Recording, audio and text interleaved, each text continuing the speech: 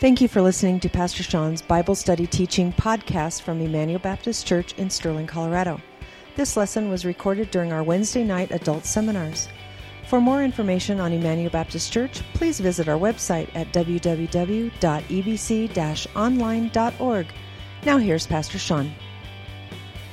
If you remember from last week, the whole issue was Absalom, David's son, had conspired against David, wanted to take over the throne in Jerusalem, and so David was forced to flee and go into exile. And so basically, his friends kind of were on David's side. They were spies in the house, and basically at the very end, they saved David, and Absalom's plans were failed. So I want you to remember, what was the one thing I told you that was like really noticeable about Absalom? What was he known for? His long rock star hair. Remember, he's a man that had long hair. Well, I want you to remember his hair as we turn to 2 Samuel chapter 18. So let's turn to 2 Samuel 18, and we're just going to read verses 9 through 18. Everybody there? I'll wait till everybody gets there. So 2 Samuel chapter 18. Are you guys hearing like a popping noise through the mic? I think I felt like that on like pop like that. I heard that on Sunday morning, and I'm not sure if it's the position of my mic or if I need a windscreen. That may be is that a little bit better? Maybe it's too close to my face. So, and when I breathe, you can hear it. So I'm giving you time to get there. Okay. So 2 Samuel 18. Starting in verse 9. And Absalom happened to meet the servants of David. Absalom was riding on his mule, and the mule went under the thick branches of a great oak, and his head caught fast in the oak, and he was suspended between heaven and earth, while the mule was under him went on. And a certain man saw it and told Joab, Behold, I, Absalom, hanging in an oak. Joab said to the man who told him, What? You saw him? Why then did you not strike him there to the ground? I would have been glad to give you 10 pieces of silver and a belt. But the man said to Joab, Even if I felt in my hand the weight of 1,000 pieces of silver, I would not reach out my hand against the king's son. For on our hearing the king commanded you and Abishai and Ittai, for my sake protect the young man Absalom. On the other hand, if I had dealt treacherously against his life, and there's nothing hidden from the king, then you yourself would have stood aloof.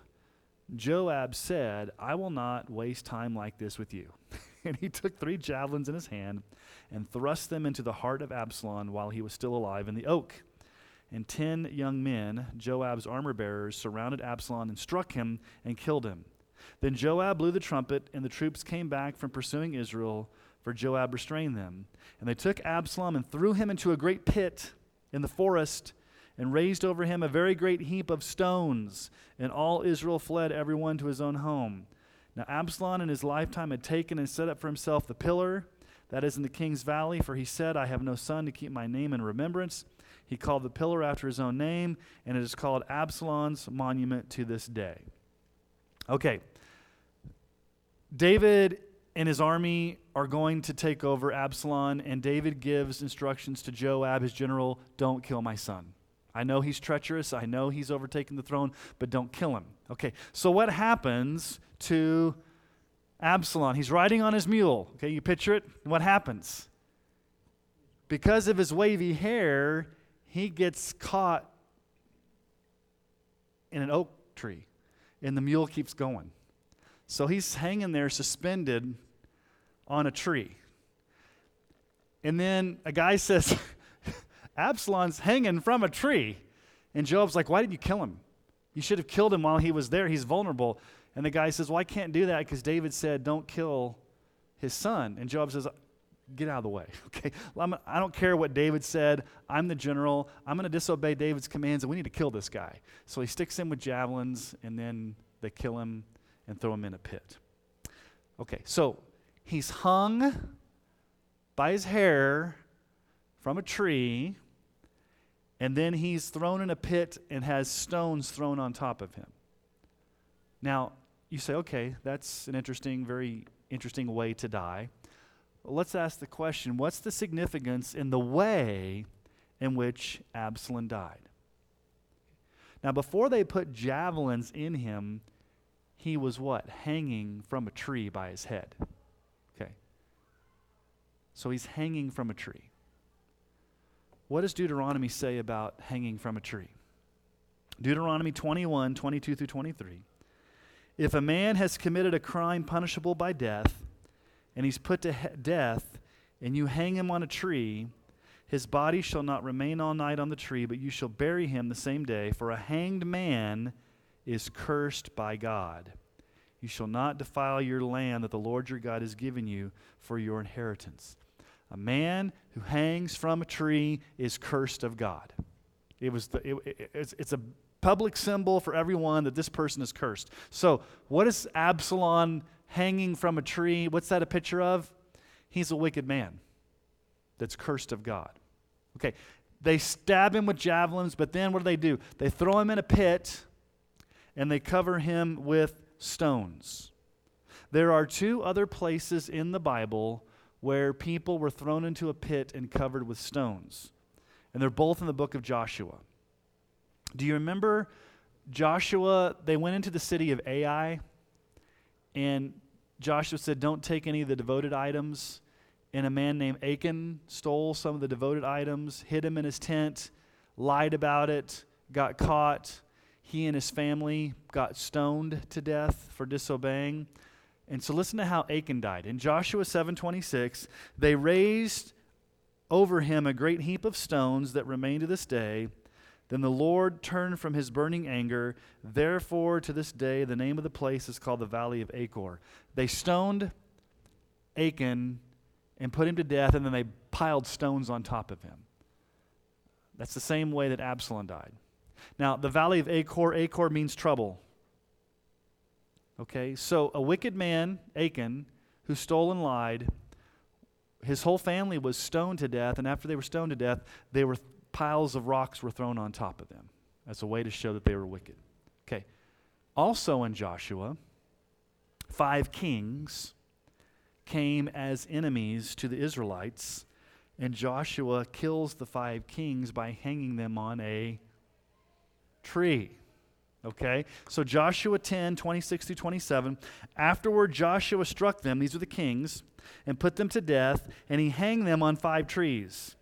And they hung on the trees until evening. But at that time of the going down of the sun, Joshua commanded, and they took them down from the trees and threw them into a cave where they had hid themselves, and they set large stones against the mouth of the cave, which remain to this very day. So how were these wicked kings killed? Hung from a tree, thrown in a cave, rock, stone piled there.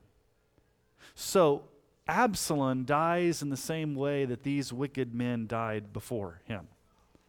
Hung from a tree, buried with piles of stones on top of him.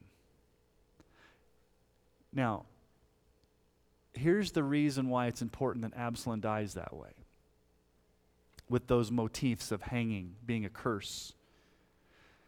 His death is a prototype or an example of what the future holds for those who set themselves up against God's kingdom, Christ as king, and refuse to bow to the lordship of Christ. Absalom died under the curse of God because he went against the true king. Okay, let's just make this a spiritual reality. If you do not bow to the true King Jesus, you will die under the curse of God and experience not a hanging from a tree or being piled up with stones, but the eternal reality of hell. And so Absalom's kind of a prototype or a picture of what it looks like to reject or go against the true king. Psalm 94, 12 through 13. Blessed is the man whom you discipline, O Lord, and whom you teach out of your law, to give him rest from the days of trouble until a pit is dug for the wicked. A pit is dug for the wicked.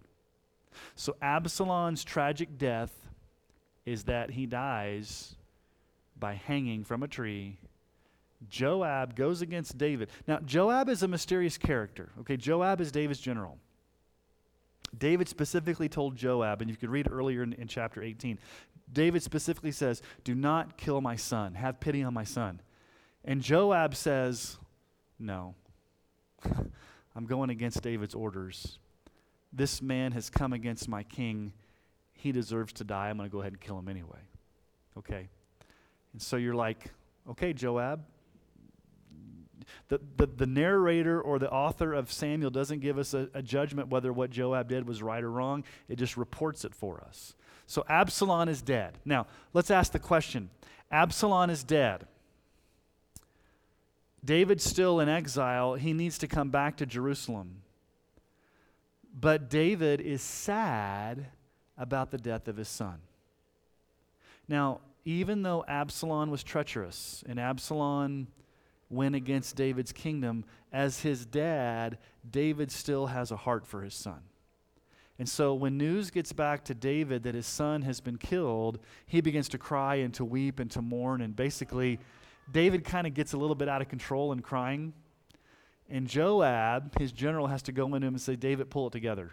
Okay, so that's where we're going to go next. So let's go to chapter 19.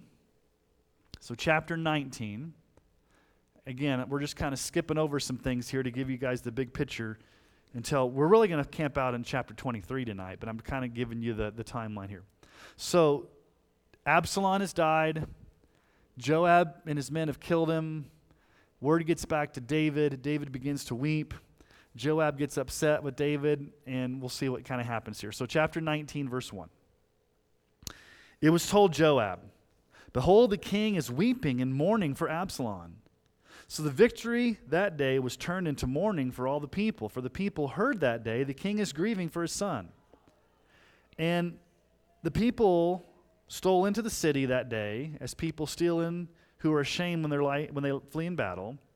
The king covered his face, and the king cried with a loud voice, oh, my son Absalom, oh, Absalom, my son, my son.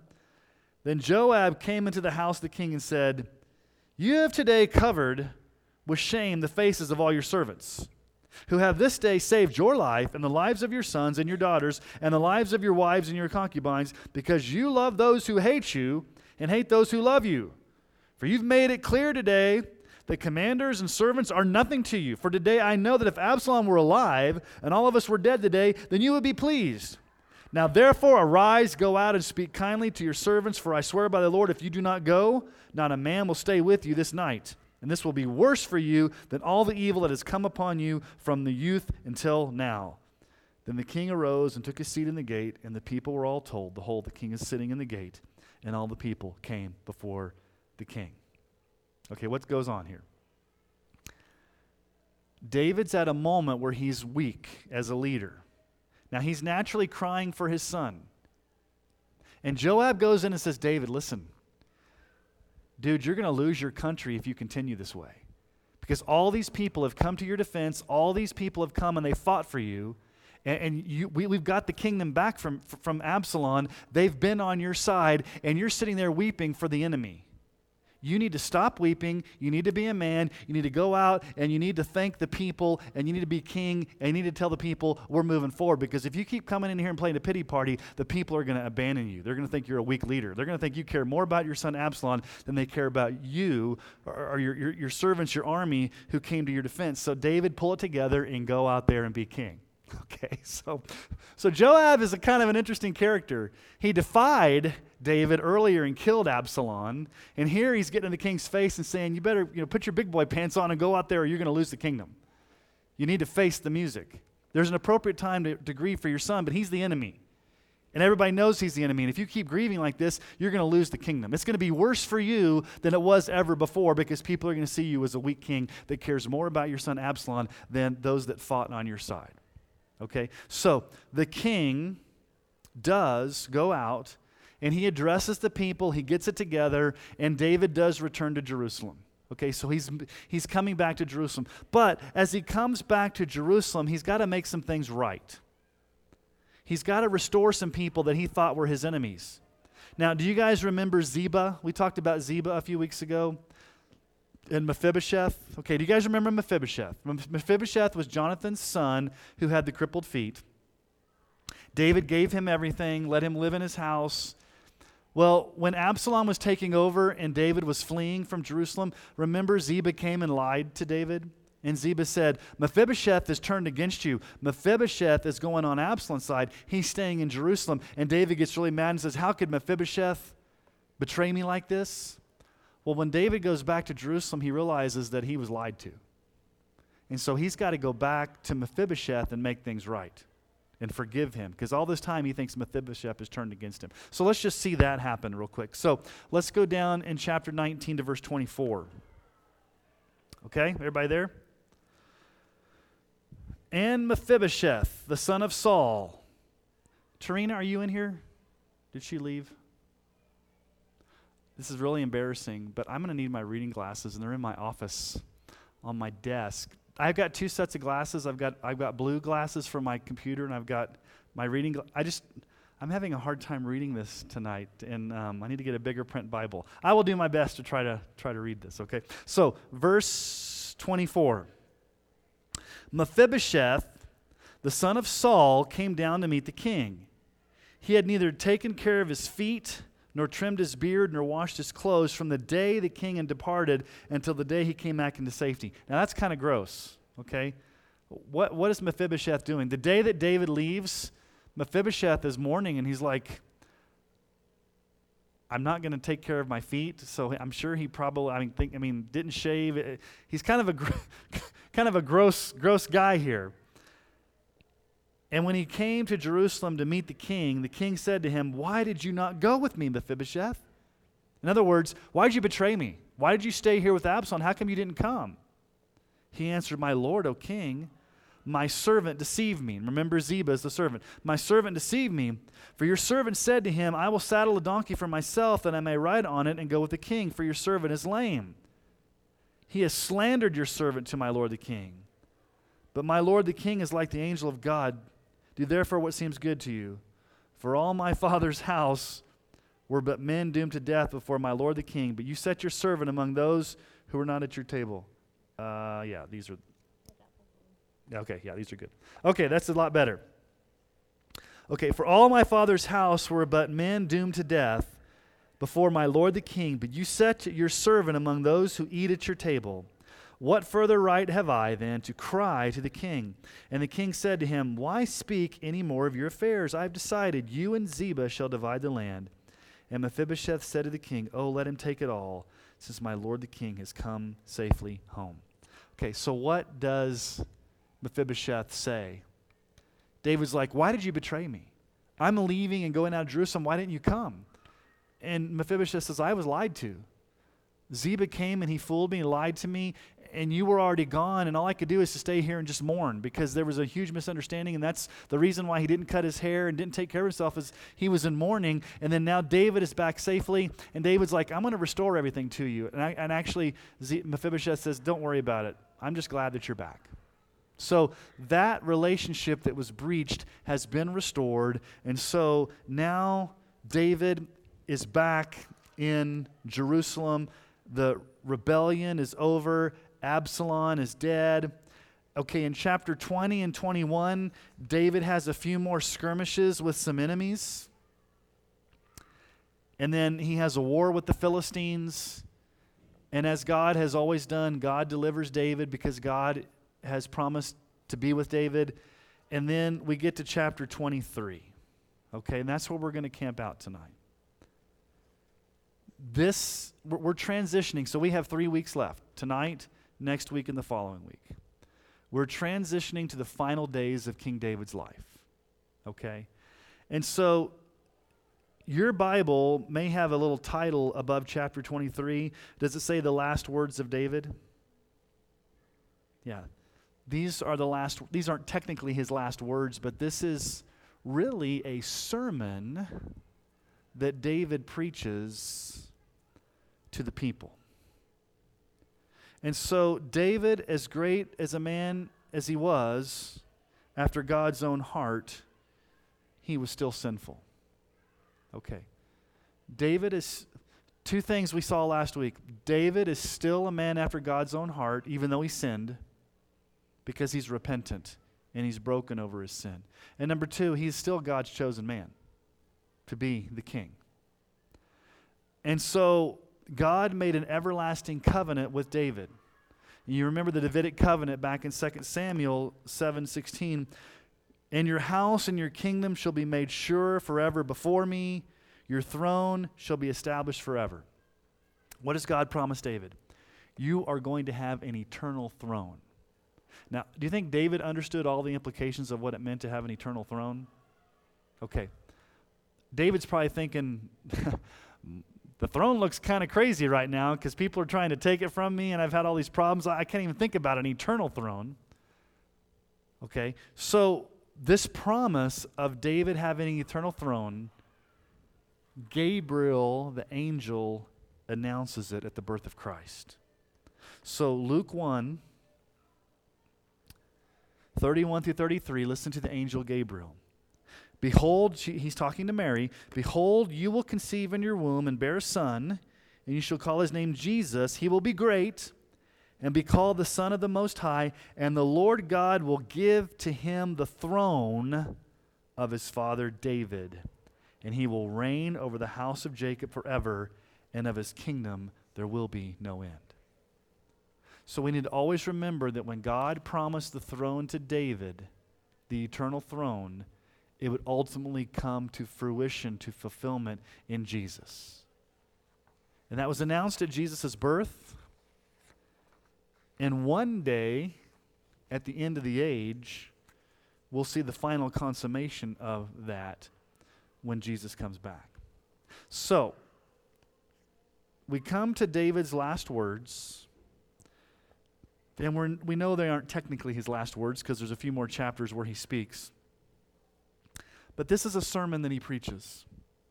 And I don't know if David understood the implications of what this sermon was, but this sermon is really all about Jesus, about the future king from David's lineage that would ultimately be the one to rule on the eternal throne. So here's the question that we have to ask, and this is what David preaches for us. Here's the question for tonight. Is Jesus absolute Lord of your life? Okay, you guys ready to read it? Chapter 23. All right, here we go. Now these are the last words of David, the oracle of David, the son of Jesse, the oracle of the man who was raised on high, the anointed of God of Jacob, the sweet psalmist of Israel. And here's the sermon. The Spirit of the Lord speaks by me. His word is on my tongue. The God of Israel has spoken. The Rock of Israel has said to me, when one rules justly over men, ruling in the fear of God, he dawns on them like the morning light, like the sun shining forth on a cloudless morning, like rain that makes grass to sprout from the earth. For does not my house stand so with God? For he has made with me an everlasting covenant, ordered in all things and secure. For he will not cause to prosper all my help and my desire. But worthless men are like thorns. They're thrown away. They cannot be taken with the hand. But the man who touches them arms himself with iron and the shaft of the spear, and they are utterly consumed with fire. Okay. Now, why do I say that David preaches a sermon? Because it says, these are the last words of David, the oracle of David. The oracle. What exactly is an oracle? Do you guys know what the word oral is? When you have an oral exam, what does that mean? Something that you speak. Oral means to talk. Oracle comes from that word oral. It basically means a preached message from the lips of a prophet. So oftentimes when prophets would preach to the nation of Israel, it would say an oracle of so-and-so. And so David here is preaching an oracle. Hello. We're in 2 Samuel chapter 23. So, yeah. So it's an oracle from David, which is very unusual. So when it says an oracle of David, this is actually a speech or a sermon or something that he is preaching to the nation of Israel. But notice how David's described in verse 1. It's very interesting. Before we actually see his words, notice how he's described. We have his genealogy. He's the son of Jesse. We find out that he is from the tribe of Judah. He's in the lineage of Jacob. We also see that he was a man who was raised on high. How did David start? Way back when we started this, back in January, when we first introduced to David. He was a shepherd boy, right? The youngest son, kind of a little pipsqueak. But God raised him up to be the king. And then notice this, it says that he is the anointed.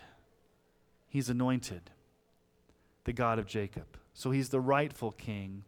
And then it's interesting, he's also called the sweet psalmist of Israel. So in this one verse, you have like the genealogy of David, you've got the history of David, you've got his anointed kingship of David, and you have him as the psalm writer. So not only is he the powerful king, but also the sweet psalmist of Israel. And his psalms, the Holy Spirit inspired them, and they served as some of the most memorable portions of Scripture. You think about the Psalms that David wrote. Psalm 23, the Lord is my shepherd, all the different Psalms. And actually Psalm 78, 70 through 72.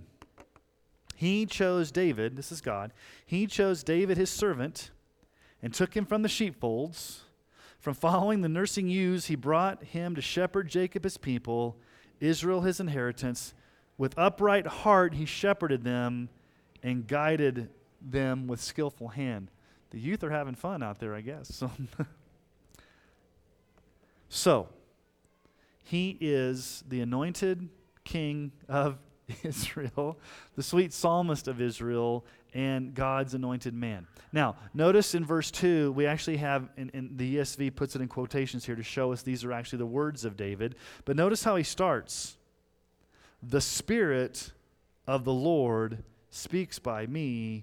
His word is on my tongue. What David is saying is coming from the Holy Spirit. The same way that he wrote the Psalms. How did David write the Psalms? Those words came to him from the Holy Spirit. And notice what he calls God in verse 3. The God of Israel has spoken, the rock of Israel has said to me.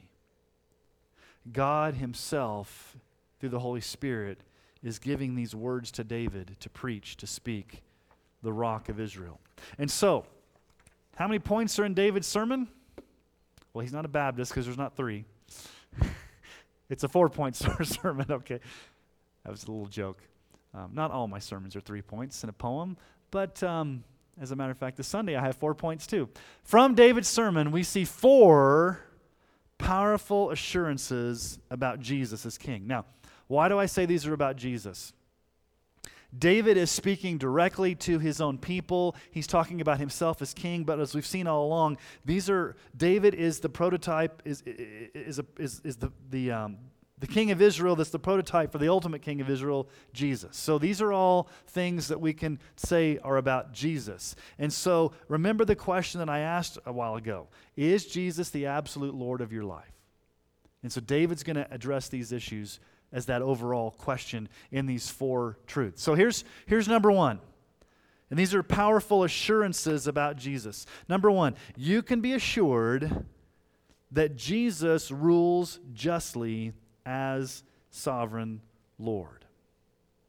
Now notice verse 3.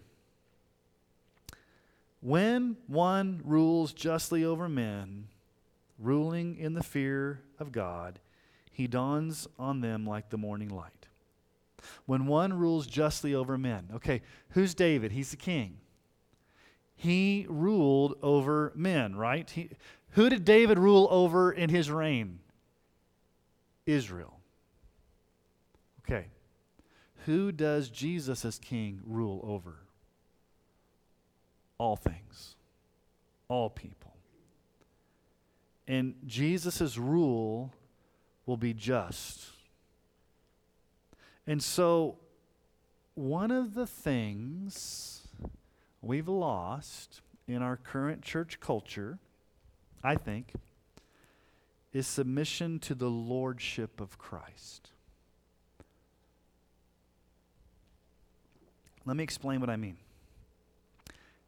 A lot of people like Jesus as Savior, but they don't like the idea of Him being Lord. So if I were to go over to Walmart, or I were to go over to NJC, or I were to go over to Pioneer Park, or a gas station, and ask people this question: do you want to have your sins forgiven and go to heaven? I'm not saying everybody would say yes, but most people, maybe some people would say, sure, that sounds great. Who doesn't want their sins forgiven? Who doesn't want to go to heaven? Who doesn't want Jesus as their Savior? But what if I ask these same people another question? Do you want to submit your entire life under the rule of Jesus, where He has the right to tell you what to believe and how to live, and you have to adjust all your priorities and all your desires under Him as your King? I like the going to heaven part, but I don't know if I like the second part. I like the I get out of hell free card with forgiveness of sins, but I don't like the lordship part. A lot of people like, hey, I'll take Jesus as my Savior because He can forgive me of my sins, but the lordship part, I'll take it or leave it. I don't really want a king that can tell me what to do. And here's the thing.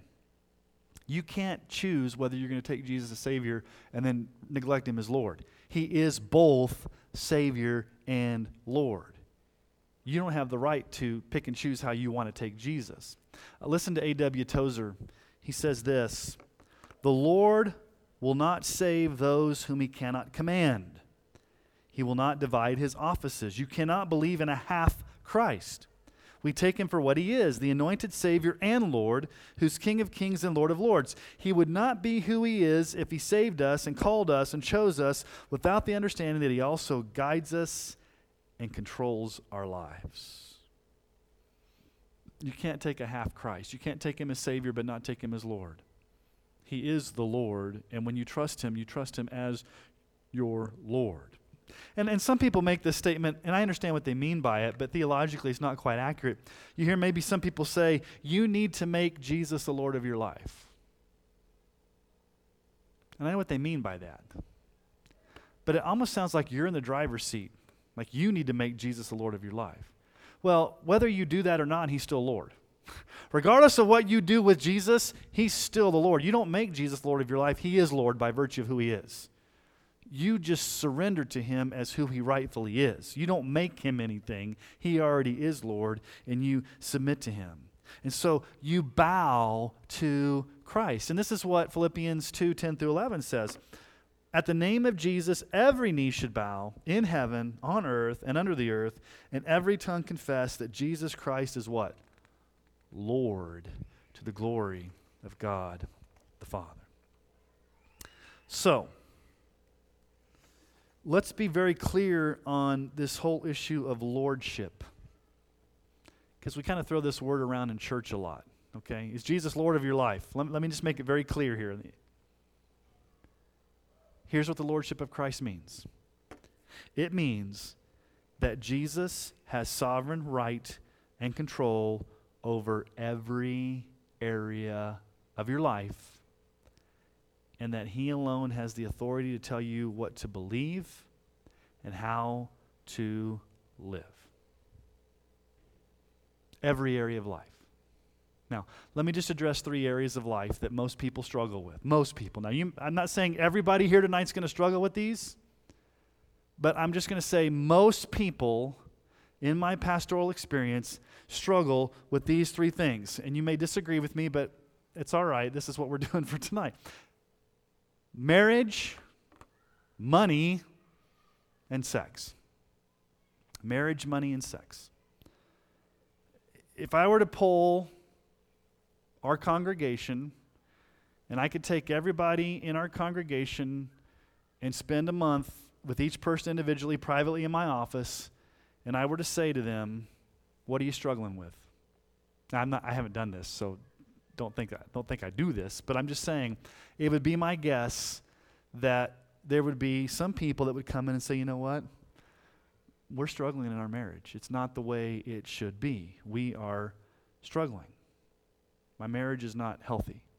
Others may come in and say, you know what, Pastor Sean, I'm struggling with temptation and lust and sex and pornography, and I'm tempted to just give in to sexual temptation. Others may come in and say, you know, it's not marriage, it's not sex. They may come in and say, you know what, we're in debt up to our eyeballs, and we've got some major financial troubles, and it's causing problems in my family, it's causing problems in my business. I'm not sure how I'm going to handle it. And so there's probably other areas, but what I'm saying is this. Is Jesus Lord over your marriage? Is Jesus Lord over your sexuality and temptations? Is Jesus Lord over your money and finances? Does he have control, or do you? Lordship means you can't choose or compartmentalize which part of your life you're going to give to Jesus. Jesus, I'll give you my life when I'm at church, but the rest of my life, I'm in control. Or Jesus, I'm going to give everything to you but X. I'm still going to hold on to that. He is Lord of all. And so, the Lordship of Christ. Listen to some of the passages of Scripture that talk about the Lordship of Christ. We often talk about Jesus being our Savior, which we should, and that is the gospel, Jesus as our Lord and Savior. So Matthew 7:21-23. Not everyone who says to me, Lord, Lord, will enter the kingdom of heaven, but the one who does the will of my Father who's in heaven. On that day, many will say to me, Lord, Lord, did we not prophesy in your name and cast out demons in your name and do many mighty works in your name? And then I will declare to them, I never knew you. Depart from me, you workers of lawlessness. Okay, it's one thing to profess Jesus as Lord. It's another thing to, in your life, have that lived out in following the Lord. So evidence that you've been saved is that you will follow him as your Lord. Okay, Romans 10:9-10. It's a famous passage we use when we're witnessing or sharing the gospel.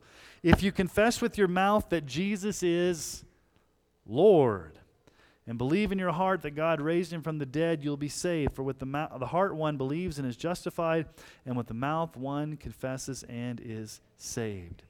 You confess Jesus as your Lord. 1 Corinthians 8:5-6.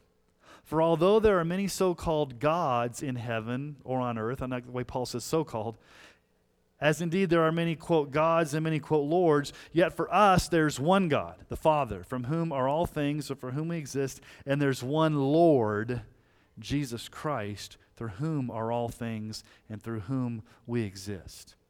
We would not even exist without the Lord, Jesus Christ, over us. How do we exist? How does anything exist? Hebrews 1:3 answers that. Jesus, he's the radiance of the glory of God and the exact imprint of his nature, and he upholds the universe by the power of his word. After making purification for sins, he sat down at the right hand of the Majesty on high. Jesus upholds the entire universe with his power as Lord. Colossians 1:16-18. Again, talking about Jesus. For by him all things were created, in heaven and on earth, visible and invisible, whether thrones or dominions or rulers or authorities, all things were created through him and for him. And he's before all things, and in him all things hold together. He's the head of the body, the church. He's the beginning, the firstborn from the dead, that in everything he might be, what's the word there? Preeminent. Superior. All right? James 4:13-15. Come now, you who say, today or tomorrow we'll go into such a town and spend a year there and trade and make a profit. Yet you do not know what tomorrow will bring. What is your life? For you're a mist that appears for a little time and then vanishes. Instead, you ought to say, if the Lord wills, we'll live and do this or that. You can make plans, and you should, but ultimately things are going to happen if the Lord wills. It's not just a trite saying to say, Lord willing. That's usually what I say. If somebody says, are you going to be coming tomorrow? Lord willing. If the Lord wills. I'm planning on it, but God may change those plans because He's sovereign and He's in control. And then 1 Peter 3:15, in your hearts honor Christ the Lord as holy, always being prepared to make a defense to anyone who asks you for a reason for the hope that's in you, yet do this with gentleness and respect. What I wanted to show you is just how many passages of Scripture talk about Jesus as Lord. He is Savior and Lord. All right. What's number 2 in David's sermon here? Back to 2 Samuel 23. Number 2, you can be assured, remember these are assurances that are prophesied about Jesus. You can be assured that Jesus brings light and life to sinners. Look at verse 4. He dawns on them like the morning light, like sun shining forth on a cloudless morning, like rain that makes grass to sprout from the earth. Notice the imagery there that David's using. Light shining, light dawning, making things grow. Well, what do we find out about Jesus? In John 1:4-5, in Him was life, and the life was the light of men. The light shines in the darkness, and the darkness has not overcome it. John 8:12, again Jesus spoke to them, saying, I am the light of the world. Whoever follows me will not walk in darkness, but will have the light of life. So here's the question. Do you follow Jesus as the light? I think I've told you this story before. Senior skip day, a group of us went camping in the mountains down in the Wolf Creek Pass area, and I decided at around 4 o'clock in the afternoon to take my friends up on this hiking trail to go to these hot springs, and I miscalculated how far it was. I'd backpacked there before. I thought it was maybe a 45-minute, hour-long hike. Well, I forgot it was 3 hours. And so, I'm climbing up there, and everybody's like, Sean, we're done. How far is this? It's just around the corner. How far is this? Just around the corner. We're going back down. And I'm like, okay, give me just a moment. I'll go run up ahead and see how far it is to get there. So I go running up into the mountains, and I realize it's kind of far away. Well, by that time it got dark. And I'm like, this is stupid. I don't even have a flashlight. And so I'm like, I don't have a flashlight. I'm wearing shorts. This was in May, late May. There's still patches of snow all over the place. So I said, okay, I better get back because they're probably heading down. So I turn around and I run back, and I land in this snow, this patch of snow. And as I step into the snow, I get waist deep into the snow. So I'm stuck waist deep in the snow. I don't have a flashlight, and I started hearing these bear noises around me. And I'm thinking to myself, I'm stuck in the snow, I don't have a flashlight, and I'm sitting there freezing cold, and I'm thinking, Sean, you're the most stupid guy that's ever lived. What was your idea going up here on this trail without a light, in the dark, on a path that you don't really know where you're going? You think you know where you're going. And finally, I wiggled myself out and just kind of ran down the hill, and they had already left by then, and I met them at the base camp. Okay, so what's the point of that whole story? Don't ever go on a trail without a light. Don't try to chart your own course without a light. Okay, spiritual application. Don't chart your own course in life without Jesus as a light, because if you do, you'll get in trouble. When you plan your own things, when you go off half-cocked, when you try to go out in the dark doing your own thing, it's dangerous, it's stupid, and other people can have the effects of it. So follow Jesus as the light. And that means understanding sin. Isaiah 66:3 is a very interesting passage of Scripture. It says, these have chosen their own ways, and their soul delights in their abominations. They've chosen their own ways. In other words, they've chosen to go their own way, And when you choose to go your own way, you love to sin. What it means to delight in abominations means just things that are sinful. And to delight in them means you love them. So when you're going your own way and not following Jesus as a light, you're basically saying, I love to sin. So, do you follow Jesus as the light? Revelation 14:4 describes Christians as those who follow the Lamb wherever he goes. Do you follow Jesus wherever he goes as the light of the world, or do you follow your own path? Do you chart your own course? Some of you, I've read this poem before, and I think I quoted this in my book. I'm pretty sure I did. It's the poem Invictus. Do you guys? It's by an English poet, William Ernest Henley. You've probably heard the lines to Invictus, but let me read to you. It's not on your sheet, but this is like in American ethos of who we are. It says this: "It matters not how straight the gate, how charged with punishments the scroll. I am the master of my fate. I am the captain of my soul." Isn't that most people's attitude today? I'm the master of my own fate. I'm the captain of my soul. I'm in charge of my life. Thank you very much. I don't care about Jesus as Lord. I don't care about following him. I'll chart my own course, and I'll do my own thing. I'll follow my own light. If you follow your own light, here's the irony, it's actually darkness. That's the sad thing. If you follow your own light, it's actually darkness. If you follow Jesus, you're no longer walking in the darkness, but you're walking in the true light.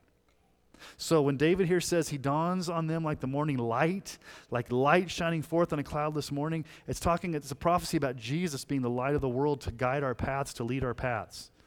Okay? So, what's assurance number 3 from David's sermon here in 2 Samuel 23? Number 3, you can be assured that Jesus is the fulfillment of prophecy as the eternal Son of David. Look at verse 5. "For does not my house stand so with God? For he has made with me an everlasting covenant, ordered in all things and secure." David says, he's going back to 2 Samuel 7 there and saying, God has made with me an everlasting covenant. That everlasting covenant ultimately finds its fulfillment in Jesus. But notice what David says in verse 5. "For does not my house stand with God?" Does not my house stand with God? It's a great question for you. Do you stand? Does you and your house stand with Jesus? Do you confess him as Lord? Or are you ashamed of the gospel and do you not stand up for him? What does it mean to stand with God? To stand up for Jesus? To not be ashamed? We have a lot of I want to be careful how I say this. Maybe I should just say it and not be careful. My perception is right now we have a lot of cowardly Christian leaders who don't want to stand up for truth and be bold. And it's fear of man. Fear that I'm going to lose people in my church. Fear I'm going to lose my job. Fear I'm going to get attacked from the media. Fear I'm going to be maligned. And so they may have strong convictions, but they don't ever say anything. Okay. More than ever, we need Christian leaders who will not just have strong convictions, but say those convictions, stand on those convictions, and be willing to take the ramifications that come in doing that. And you guys know I put myself there on the front line of things like this, but I think all of us just need to be reminded, are we standing with God's truth? Are we in our household standing upon biblical truth? Are we standing with Jesus, or are we ashamed? Are we embarrassed? Luke 9:23-26.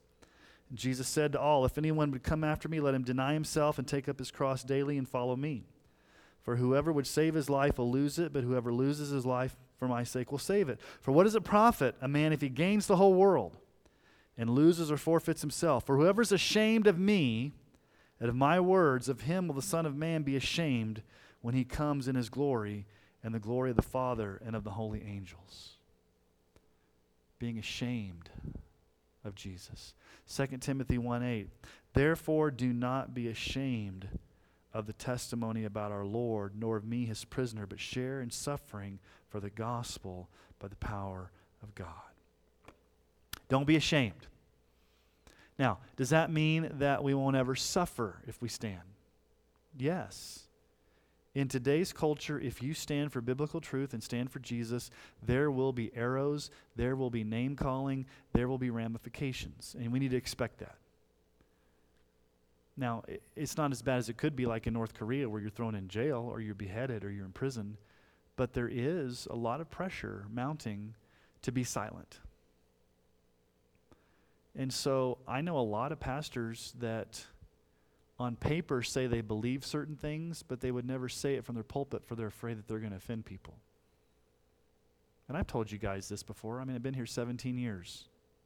I figure by now, you guys know where I stand on stuff. And I've said if there's 5 of you here or there's 500, I'm still going to preach the same truth because I'm accountable to the Lord for being faithful to his word. And so the question here is the issue here is God has made an eternal covenant with David, and that's given him hope. But notice what he says, does not my house stand so with God? That's the issue. Do you stand with Jesus as your Lord? All right, here's the 4th thing that David brings up in his sermon. You can be assured that Jesus will bring judgment to those who reject him as king. Now, it's interesting how David ends this. This is almost like a psalm. Verse 6, worthless men are like thorns and are thrown away, for they cannot be taken with the hand, but the man who touches them arms himself with iron and the shaft of a spear, and they are utterly consumed with fire. The enemies of God will be consumed with fire. Now, he says worthless men. The word worthless in the Hebrew means wicked. Wicked men fit for destruction. God will bring judgment. Let me give you guys a quote from a liberal theologian in 1937. In 1937, Richard Niebuhr, a liberal theologian, said this, and I think it could be said today. This is his quote. A God without wrath brought men without sin into a kingdom without judgment through the ministry of a Christ without a cross. Let me say that again. A God without wrath. Do people like to talk about God's wrath today? Brought men without sin. Do we like to talk about sin today? Into a kingdom without judgment. Do we like to talk about judgment today? Through the ministry of Christ without a cross. Do we like to talk about the cross? So somehow in today's culture, the idea of eternal punishment is losing a lot of grip on evangelicals. Jesus, and a couple of weeks ago, I preached through the parable of rich man and Lazarus, and I talked a lot about hell in that sermon. And Jesus talks more about hell than anybody. But Matthew 13, 41 through 43, the Son of Man will send his angels, this is at the second coming, they will gather out his kingdom, all causes of sin and all lawbreakers, and throw them into the fiery furnace. In that place there will be weeping and gnashing of teeth, and the righteous will shine like the sun in the kingdom of their Father. He who has ears, let him hear. Why do you think David used the imagery of fire in verse 7? The wicked will be consumed with fire. So we just need to understand, and I know you do, the dire and eternal consequences of rejecting Jesus as absolute king of your life. So these are the last words of David, not technically, but the way it's written here is kind of the last sermon that he preaches. And everything is about Jesus being King of Kings and Lord of Lords, Jesus being the ultimate fulfillment of all the promises made to David. He's the ultimate son of David. He's the king. So how do you view Jesus? Just some questions. This is kind of how our culture views Jesus, but hopefully not how you view Jesus. He's a good teacher with some moral sayings about how to be nice to each other. That's what progressive Christianity looks at Jesus. They say, oh, he's just a good teacher. He says some cool things about how we need to be nice to one another. Or he's a kind man. He never judged and was totally accepting of any type of lifestyle. Jesus would never judge or do anything. Jesus is all about love. Or some people would say, you know what? Jesus is a life coach. He makes you successful. He gives you your best life now. He's a life coach that gives you tips on how to have a better life. Or maybe Jesus is a bank teller at your beck and call to give you everything you want. Or he's a cosmic vending machine. Or maybe he's a divine healer who promises you will never be sick, never get cancer, never have any disease. Or maybe Jesus is a therapist who makes you always have a positive self-esteem and you're always happy and you're always positive. Sadly, many people view Jesus like that, but not as King or Lord or master of their lives. There's an interesting book by David Wells.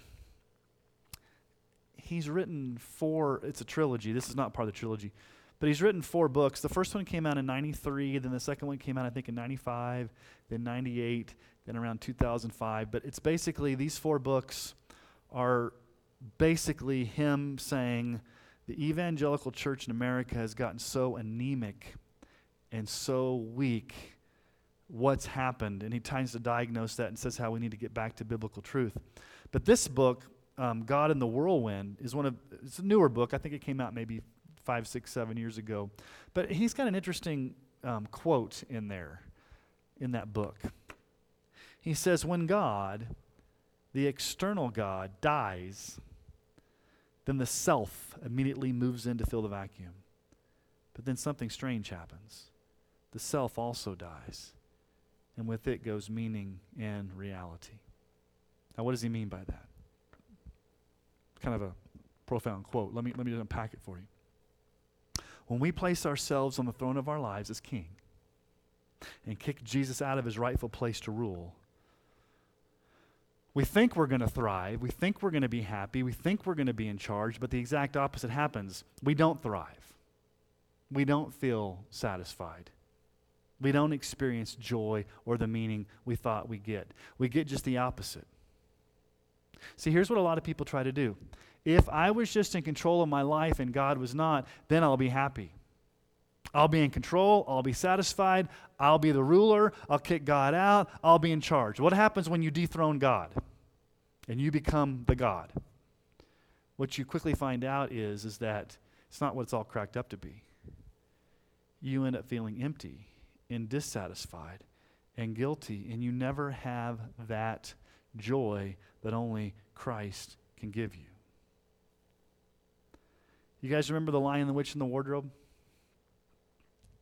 I've read the book and I've seen the movie. Do you remember when the children go into the wardrobe and they end up going into the magical thing of Narnia, and then the first people they meet, well, Mr. Tumnus is who Lucy meets, but you remember the Beaver family? They meet the beavers and they go into the little beaver den and they're eating dinner with the beavers, and Mr. Beaver begins to tell about Aslan. Aslan the lion. And he says, Aslan's the king of Narnia. Then Lucy says, well, is he safe? And Mr. Beaver says, who said anything about safe? Of course he isn't safe. But he's good. He's good, I tell you. Here's the point. Jesus isn't safe, but he's good. Why is Jesus not safe? Because as Lord, he will make demands upon you. He will threaten your security. He will shake up your priorities. He will demand ultimate allegiance. He will challenge you to take up your cross daily and follow him. And he demands repentance and following him and a life that is not all about you, And that's not safe. But it's good. Because who's in charge? Jesus, not you. So, do you bow to Jesus as rightful king to rule your life? Do you follow Jesus as the only light who can bring you true life? Do you stand with Jesus and boldly confess him as Lord? Do you fully understand the consequences of rejecting him as absolute Lord of your life? If you do reject him, there's hell. He's not safe, but he's good. He's the king. And that's all I got tonight, guys. So we're done a half an hour early, unless you guys have tons of questions to bombard me with, or if there's tons of questions online. Do you guys have questions, comments? I'll even take snide remarks tonight.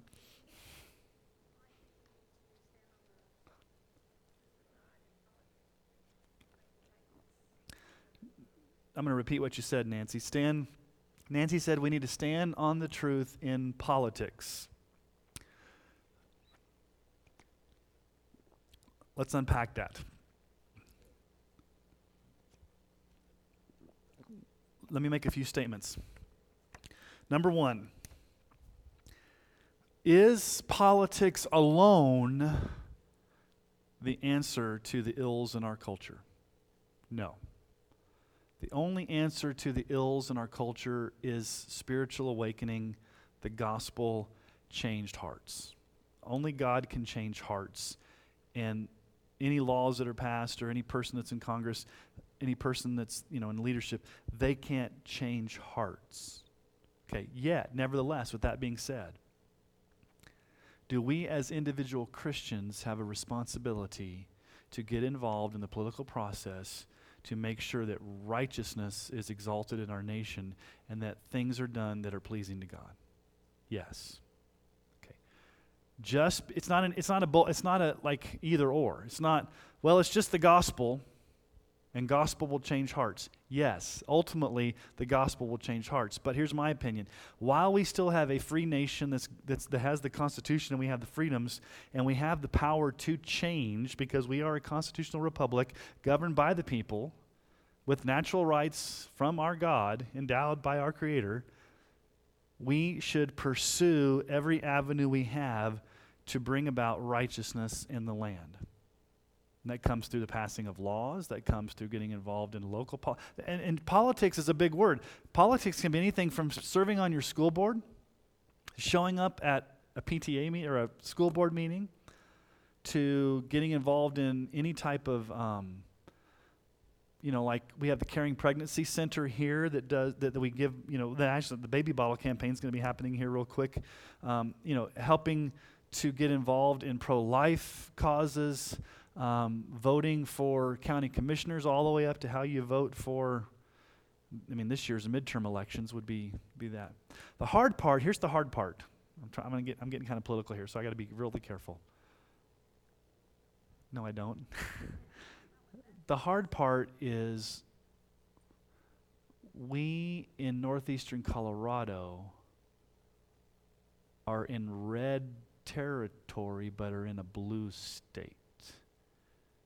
And so a lot of the decisions that are made on the Front Range reflect a different worldview and a different political outlook than the majority of the people that live out here. And so we feel helpless at times because we feel like, well, I live in Colorado and I vote I vote every time there's a thing to vote. I'm involved. But what impact do we have out here because we're outnumbered by Boulder, Fort Collins, and parts of Denver? And so it gets kind of frustrating. And what I would say is don't underestimate the impact you can make locally to change your local. Because ultimately what's going to impact us is where you're going to be impacted the most is on the local level. What happens in Sterling? What happens in your school? What happens in this area? Now, some of you, like Noshana, you work for not an international company, but you work for a company that has, we've talked about that, of different things that they have. And I know, when my wife worked at the prison, they had different things. And So you're not immune to it, but the gospel is ultimately the only answer that's going to change hearts through Jesus Christ, but that doesn't mean that we should not be bold in our political stances to be able to make a change. Does that make sense, Nancy?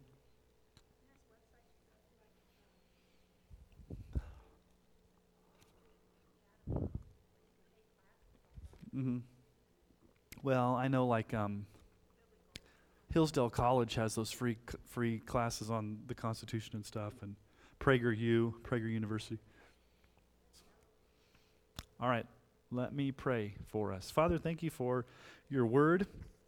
We're thankful for this oracle or this sermon from David, that it's all about you, Jesus, a prophecy about your lordship, how you have rights over every part of our lives. And Lord, help us to realize that you are absolute Lord. And that, Lord, we want you to be Lord over every part of our lives, and that you are the light of the world. We want to follow you so we don't walk in darkness. We know, Jesus, that when we chart our own path, it gets us in trouble. So help us to follow you. Help us to be strong. Help us to not be ashamed, but to stand for truth in all areas of our life, Lord. Help us as a church to stand strong in our truth. Help us as families. Lord, whatever avenue or area at our jobs, in our communities, in our schools, wherever it is that you've placed us, Lord, help us to be a voice of boldness, a voice of hope that comes through the gospel of Jesus Christ. And Lord, we do pray for revival in our land. We do pray for spiritual awakening. We do pray for our leaders, especially the leaders that do things that are wicked. We pray that you would change their hearts. We pray for decisions that are made at the highest level, that you would let righteousness and godliness reign in our land. And so, Lord, we just pray for your will to be done and your kingdom to come on earth as it is in heaven. And we ask this in Jesus' name. Amen.